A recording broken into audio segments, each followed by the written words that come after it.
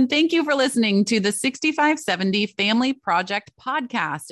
This is a passion project I have to bring you insight and tactical advice that you can take and run with today from myself and a very talented and genuine group of guests brought together to help you take your family experience from good to great and build that foundation of confidence and respect and wisdom that every parent wants to see their child master before they ever leave home.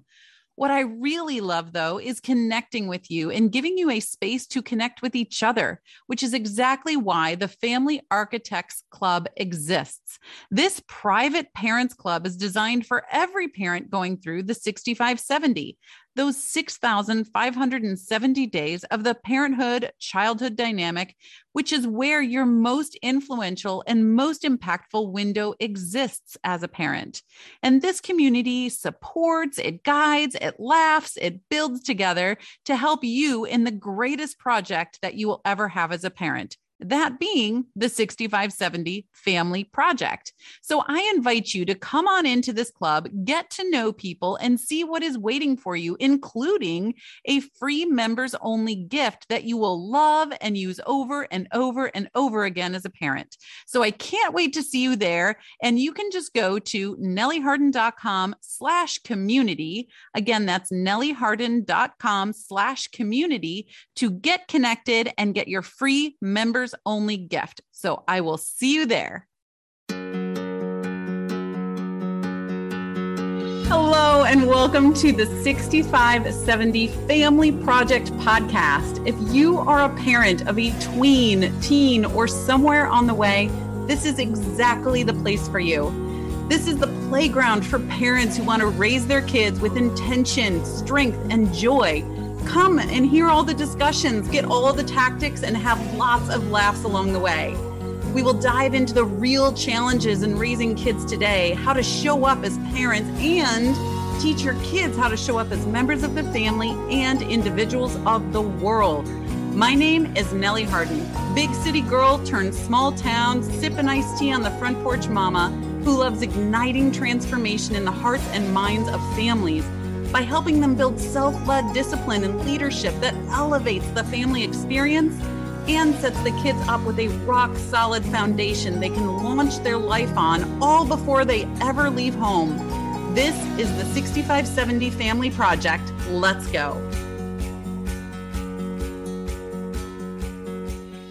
Hello, everyone. Welcome back to another episode of the 6570 Family Project podcast, where we are taking the first 6,570 days of our children's lives, where we are the architects and we are building the beginning of someone else's life, and we are building it strong with a foundation that they can take with confidence, respect, and wisdom into the rest of their lives. You guys, I have a very special guest on today because we live in a world of very different people. I always say there is no such thing as normal, right? Normal is actually just the average of all the abnormal. There's no two people, even if you have an identical twin, there is no two people on this planet that are exactly the same, that think the same, behave the same. We are all very different from one another. And in some ways, and some people, we have families with children with severe developmental delays, right? And we are going to be speaking to and for those families today with Dr. Dawn Menge, or Dr. Dawn.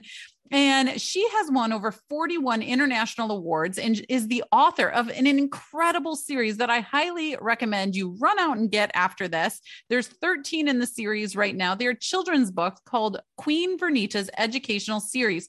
And it's gotten recognitions everywhere, including special recognition champion from Conquering Disabilities Film Festival. And it really teaches families, and whether you are a family with a child with severe developmental delays, or you are a child or a family with a child that doesn't, or is just typical abnormal, right?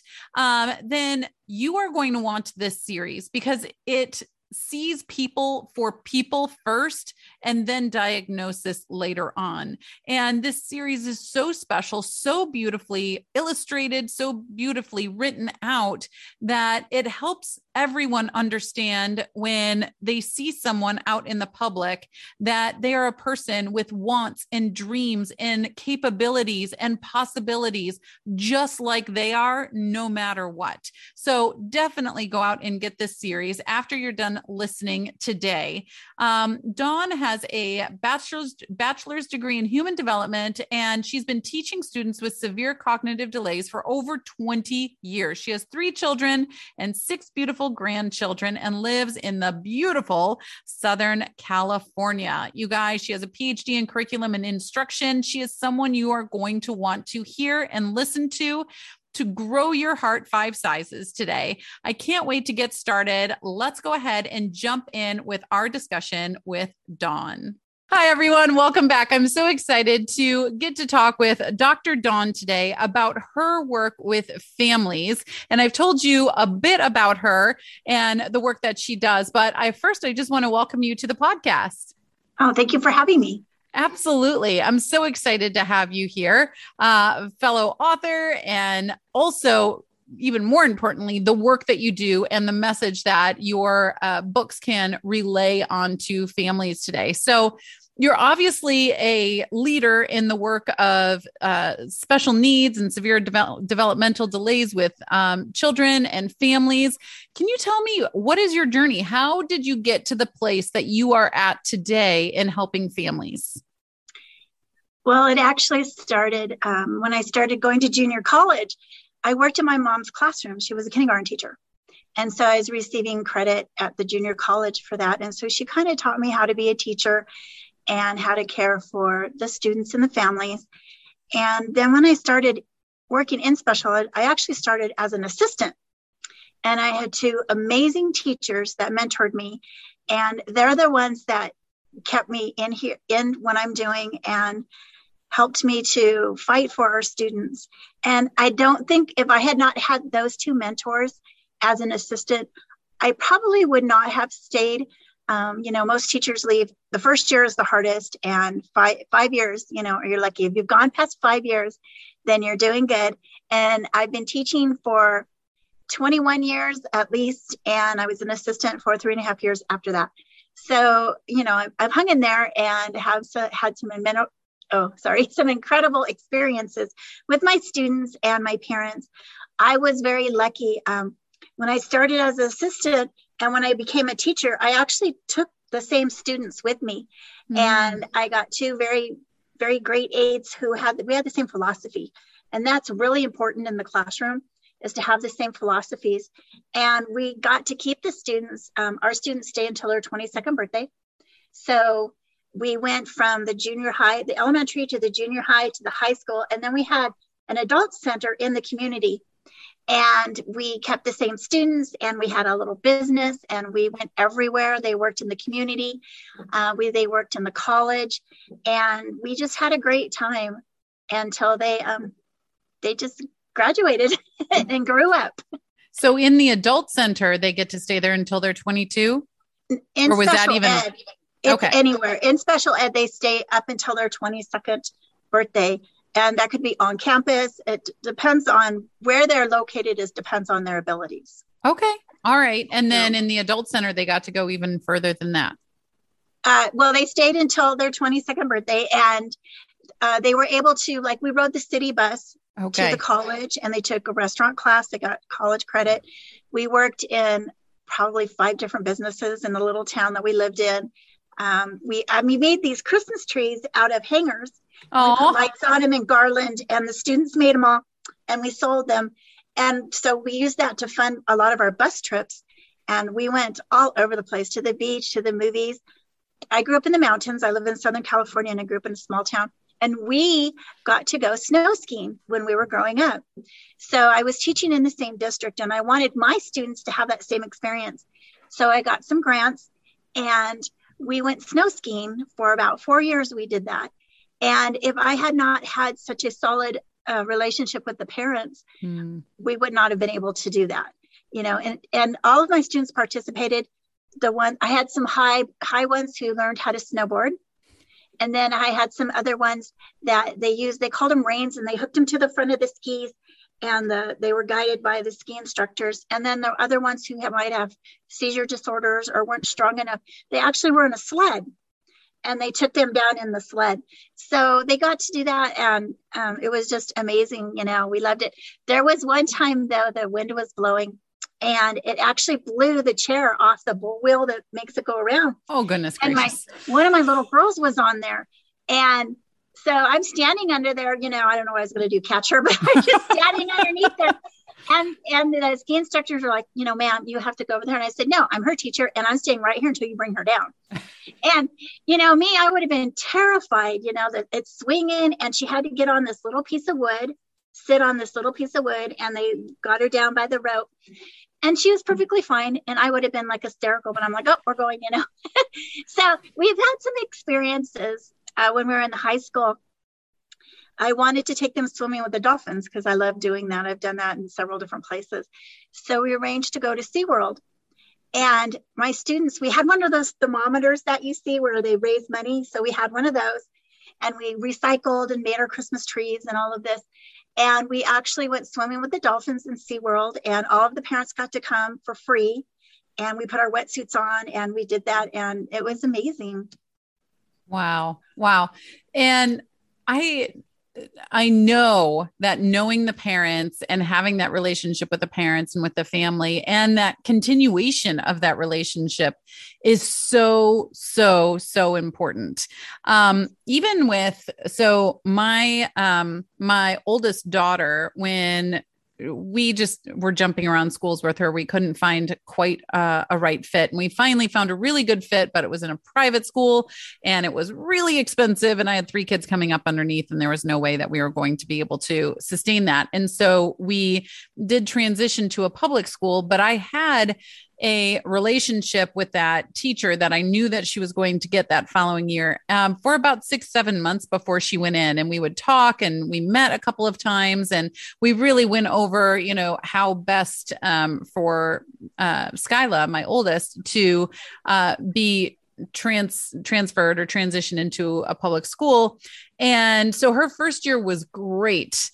But then after that, I realized, and it really started going down her experience in the public school system. And I realized I didn't have that relationship that I had with that first teacher, and we didn't get to talk as much. And she didn't get to know my child as much before she was a student of hers, and even throughout the entire year. And so year after that, we started noticing some decline. So anyway, that was part of the reason in our story why we started homeschooling 7 years ago. And now she's over in the public school for high school, and she does dual enrollment with college. But it really was that relationship between the parents and that communication between parents and child, especially, I think, if you have this, severe developmental delays in your family going on, is imperative. And my mom actually worked in the special education for years after I graduated high school and left home. She started working as an assistant in the elementary schools, which over the course of a couple of decades ended up that she was an assistant in the middle schools for special education for several years. And the stories that I would hear were inspiring and heartbreaking, depending on the family and the communication that was going on between teacher, parent, child, and that whole trio dynamic there. So with that, in the 6570 family project, when we're really focusing on these 6570 days, that we are the high impact, high influence in their lives, which if they have severe developmental delays is maybe even longer than that, and maybe even a lifetime. But still within that time, we're talking about developing as a parent, as a child, helping your child develop, and as a team, which you as a teacher, as a special needs teacher, would be a part of that team as well. Yes. You were developing, vision, discipline, resilience and vulnerability in there. And resilience, I think, is something that I would love to hear you speak on there. Resilience from the parent's perspective, from your perspective as the teacher, and also from the child, and any stories that you have in there, because I know it's so imperative in order to help build that leg, the resilience. Sometimes the parents come in and they're just, they have nothing left. Yeah. You know, their child has been in the hospital, or they have severe behaviors. You know, it affects the families, the marriages, the siblings. And sometimes the siblings get forgotten, you know, because this child with the child with special needs it so much. And so when they come to us, they need to understand that we're on their side. You know, we're their support system. We're not, you know, the enemy. You know, sometimes they think the system itself, but we are a team. Like you said, we have the teacher and we have the parent, the student. There's whatever services there are. There's administration. You go to them and you say, I need this, or I don't know what to do. I have parents who say, I don't know what to do. You know, I had a little boy, he was actually just doing something teenagers does. He was getting on YouTube, and she's like, I don't know what to do. And I said, he's 12. He's acting like a 12-year-old. It's okay. Set up a rule, you know, do the YouTube, you know, block the YouTube so you can see kids. And then they were fine, you know, but you have to remember that they're children who have special needs. So, right.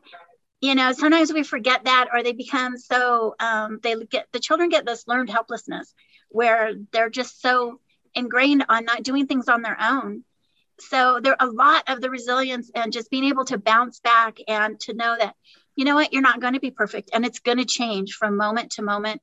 You know, I have autistic students where they're having severe behaviors, and one week this works and the next week it doesn't work at all.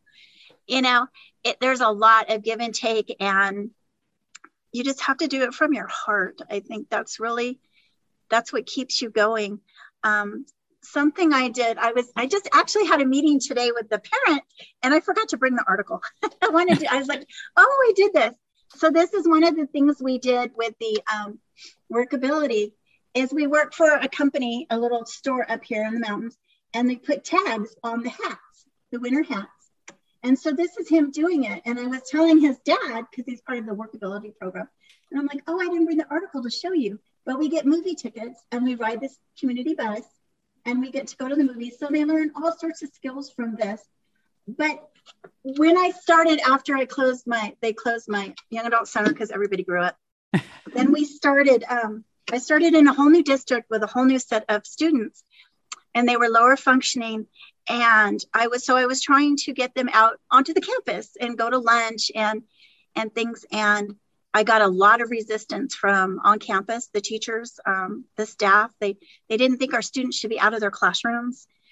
And so I would talk to the parents about what I was trying to teach them and why I was trying to teach them this. You know, how to stand in line, how to go out in the community. Oh, you're not taking my child in the community because they can't take them out. Mm. You know, we took them out and they ran off, and it's like, no, we need to teach them. You know, a lot of the parents get to the point where they don't even take their child anywhere with them. They leave them at home so they can run their errands, but that isn't functional. You know, that isn't right. Functional for them. So there's a lot, I think the resilience that comes from is just being able to be a little more open to what your child can do and the resources that are out there and what you need to do with them. Absolutely. And you talk about change, and, you know, in parenting, change happens constantly, no matter what.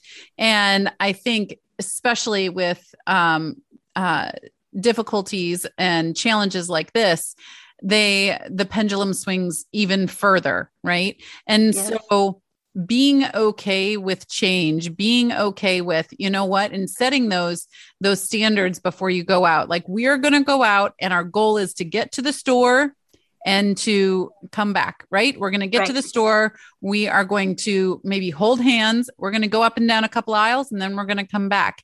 Whether you get something and it's productive for what you need to do, but doing these smaller tasks, right, would yes. be an act toward working toward that functional Yes. life that they're looking for. Yes. Yes. And, sometimes you have to start really small, but it was just, when I first start and I get a new student and I say, okay, we're going to go do this. And they're like, no, you're not. They just look at like, no. So they come with us. And then they get to see, it's like, come with us, so they show up when we're eating out and they eat with us and they get to know the staff and the other students and the parents. And then they're like, oh, this is okay, but it's just such a new thing for them. Sometimes they don't know that we have programs after they leave public education. There are programs, and the programs that they get into depend on how much they can do and how much we can teach them while they're in school. Mm-hmm. So we try to push them while we get the chance. So my students go out and they work at CVS, they work in Walgreens. And if they do that, they ride a community bus, they know how to pay, they know how to give them the bus passes. Then when they leave us, they can go into a program where they can get a small paycheck. Sometimes we have like warehouses where they work and they assemble things. And they work, it's a job. They have to come to work. They have to do everything they're supposed to do. And if they don't, then they're out and another person gets to come in. So they need to learn all of those skills so that they can earn their own money. And we all take pride in earning our own way. When we were trying to earn the money to go to SeaWorld, it was a lot of money. And there was some issues, and the school board actually offered to pay for our trip. And I stood up in the meeting and I said, no, my students want to earn their own money and they have the right to do that. Mm. And so they did. They earned it all. And they felt pride in watching, the thermometer go up. And we forget that even though someone has a special need, they're still a person first. And they have the same needs and wants we do. They just have to sometimes go about it a different way. Right. I was actually just earlier today, I was reading through an article on Instagram and it was talking about, though, this is someone that classifies herself as autistic and she is on the spectrum. And she was talking about how that autistic people are not given the same freedom to have diversity within themselves as typical, neurotypical people, right? I am one that there is no normal. Normal is just the average of abnormal, and so. But I do see her point, kind of what you were saying with the teachers on campus and things like that. Like, oh, you can't bring them out of the classroom. You can't, they need to stay in this box, right? They have been diagnosed with this, even though everything they've been diagnosed with is all over, no pun intended, but all over the spectrum, right? And so even though they're all so different, they're being, put into this literal box of a classroom and stay there nice and neat. So we don't have to worry about you. We don't have to deal, with you. And so I'm just so thankful that there's people like you out in the world, out in communities that can truly reach in and have yourself have, the vulnerability and discipline and vision and resilience to get out there and help these children and these families so that they can go and lead successful, functional lives. And it is a possibility. So I'm just so thankful for that. And I want to transition over to this wonderful book series that you have. And this is all about Queen Vernita. And I want to know all about her and how you are using this character to transform families. Well, it actually started when I was getting my credential. It was an assignment in my math class. So when the very first one I wrote, I actually had my students in it, and it was called Queen Victoria. And I got a grant from Cal Poly, and we went around to the elementary schools and we did these little skits. And I would go back the next day and I would explain my students' behaviors and their disabilities too. We did it up to first and second grade. So when I decided I wanted to publish it, I then named it after my grandmother, Vernita. And everyone in the first book is a member of my family. This is my mother, and this is her birthday in September.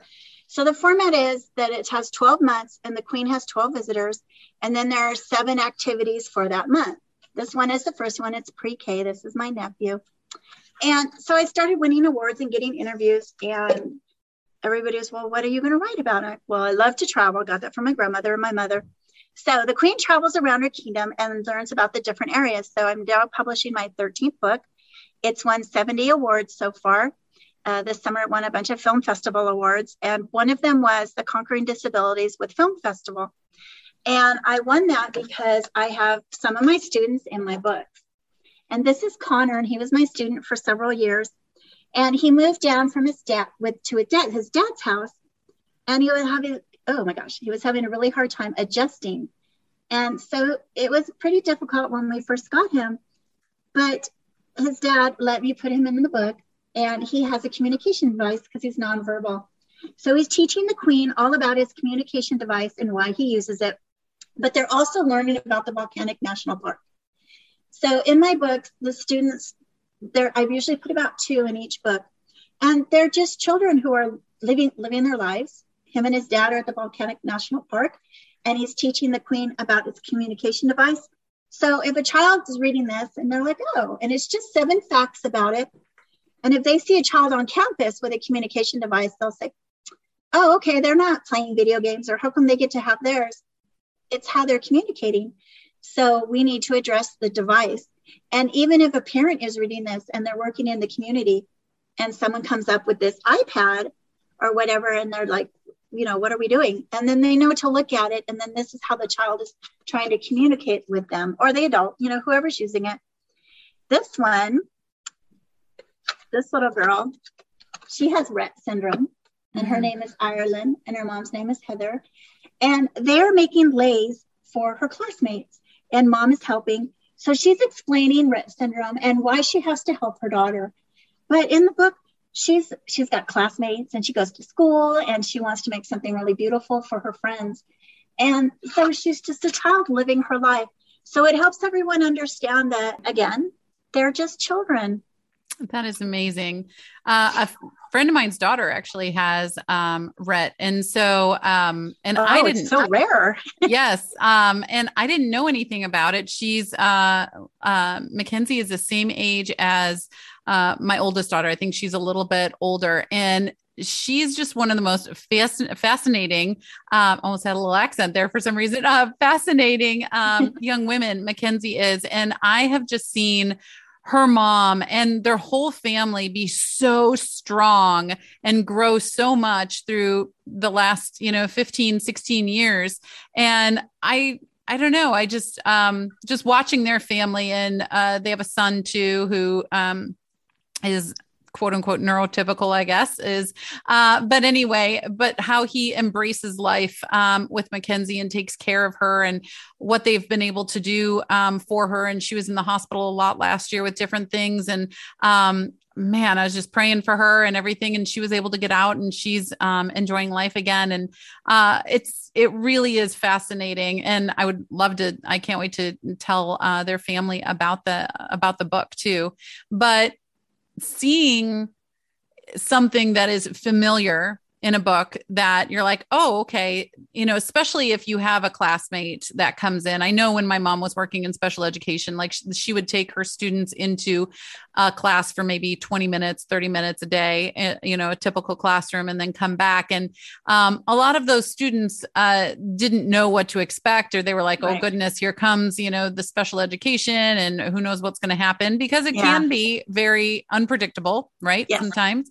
And so if even, whether you have, a special needs child or you don't, I think books like that are so important. So we can be able to understand a little bit more when things come into our lives, into our classrooms, into our, churches or wherever, that we can be more cognizant and understanding of them as a person, not just this special needs, right? They're a person before their special needs. Yes. And we forget that. Yeah. We focus on the needs. rather than, oh, this is a child, Right. it's a child. That's what I was explaining to my parent there. She says, I don't know how to raise, a special needs child. He's a child. He's doing what children do at 12. Yeah. He's just looking things up on YouTube, And so once we kind of got over that little hurdle, then she was perfectly fine. She's like, oh, okay, but it can be overwhelming, and it's like, no, yes, they're children. They want to go skiing. They want to go swimming, they want to go to the movies. They want to do all of that. A lot of times we take them to the movies, and sometimes they've never been to the movies. Their families don't take them. They don't know that they can go. And it's like, yeah, and so it's interesting. But this one I wrote, this is probably my third one. And I wrote it with my little brother. He's an astronomer at JPL. And he wanted to be the professor with the hair and he has the bunny slippers. And it's teaching all about astronomy. But on this page is Jeremy. And Jeremy was one of my students. And his mom was actually one of our teachers. And he has Down syndrome. So Jeremy's learning about astronomy and you're learning a little bit about Down syndrome. So it's just I try not to, somebody asked me once, actually I've been asked that quite a bit, if I'm going to write a book on special needs. And I'm like, no, because then it's about the special needs rather than a child who's living their life and learning about something. And it changes the focus of what it is that we're doing. This one is Jake, and he has cerebral palsy, and he's actually the son of a friend of mine. And so he's learning all about astronomy, and we're learning a little bit about a cerebral palsy. And this is my brother with his hair and the bunny slippers. So that's what he wanted to be. But one time we were doing a book event at an elementary school, and I read my Queen Bernitas to probably 40 or 50 kindergartners, and he was doing the third graders. So his took a little longer. So I was standing in the back of his performance and he introduced me and who I was. And this little boy spoke up and his sister had just passed away. And she was in one of our classes. She wasn't in my class, but she was in a special needs class. And so he started talking about it in front of everyone. And we let him talk. And then afterwards, we gave him a set of books.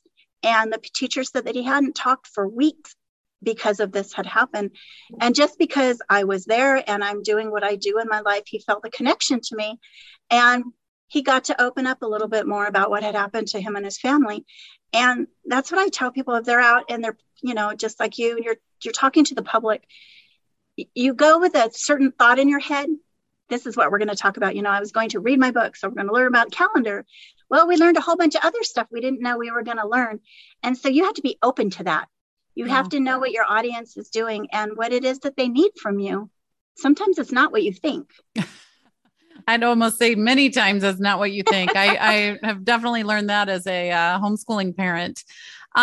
Okay. Well, before we wrap up, I definitely want to get from you if there is any, I don't know if there's anything quick that you can do, but any tips for either parents of special needs or just any parent out there regarding, special needs. Is there something that you can just leave our listeners with so that they can make a small pivot this week in a direction of more resilience or disciplines, vulnerability and understanding? Anything that you want to say? From the parent's perspective, remember that your teacher is your support system. And if you're in a meeting and it can be overwhelming, there could be 15 people there. If you don't understand what's going on or you don't agree with it, you can stop that meeting and say, you know what? I don't want to do this right now. I want to think about it. It's your meeting. And if you don't understand what someone is saying or you don't agree with them, then you tell them.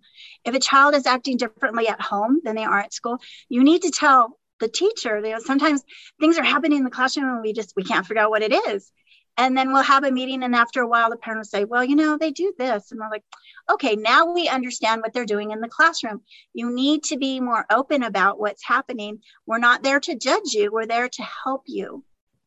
So that is so important. I know I've heard those meetings can be, very challenging, anxious, right? Yes. I see friends of mine that post or talk to me and they're like, oh, we got the meeting next Tuesday. We'll see how it goes. I hope it's better than last time. Yeah, they shouldn't feel that way. They should have a good communication line with the teacher. And I do a lot of discussions with them, usually before the meeting, so that by the time we have the meeting, we all know what we're talking about. We're all on the same page. And unless something just comes up out of the blue or something, it's usually pretty open. And the parent needs to make sure that they're talking to the teacher. You shouldn't go into the meeting feeling anxious. It is overwhelming. You've got all these professionals in there saying all this stuff about your child, and it's like, but it's your child. Exactly. You're the expert on your child. So right. And it's easy to feel like, oh, they must know more about this than I do, especially if you're going, I don't know what to do, but you are so right. You are the expert on your child. And that is your role as parent. So thank you so much for being here and bringing awareness to this. Thank you so much for the books. I think those are priceless. And I can't wait to have all of our listeners go out and take a look at them and share them with the world around them, because I love your approach to them. And I totally agree. You don't want to do a book on special needs, but it's about people living with special needs in the world and experiencing the world. So thank you so much for the work that you do, for the love that you have, and for the pivots that you are making in all of these families' lives and all of our listeners today. Oh, thank you for letting me talk. Absolutely. Well, thank you so much. And for all of our listeners, thank you again for listening to another episode of the 6570 Family Project podcast, where we are building the foundations for ourselves, our kids' futures, and our family as a whole. Have a great day, and I will see you next week. Thank you so much for listening today, and I hope you were able to take something from our discussion that you can use to build the foundation of self-led leadership in your own family. If you are a parent with children 17 or younger, and especially those around 9 and up, I would love to extend an invitation to you to the best club in town. The Family Architects Club is a private club where intentional parents go that want to love, support, connect, or reconnect, and really truly help guide their kids and teach them how to self-lead in discipline and leadership. This is an online community, and you are welcome to it. Parenting is a project, and you are the architect of this one. You plan, you design, and oversee the construction of the beginning of someone else's life. And that's what goes into these first 6,570 days. And it will be the foundation for the rest of their lives. So come join the club. You can find your invitation on the front page of my website, nellieharden.com. That is NELLIEHARDEN.com. Thank you again for being a part of this conversation today. And if something really resonated with you, or if you have a question, please don't hesitate to connect with me. You can find me on Instagram at Nellie Harden. And lastly, if you loved the information, please leave a 5-star review and a comment so more and more families can be impacted by harnessing the strength of these ideas and tools in their own families. So thank you so much. Happy building, you guys, and I'll see you next week.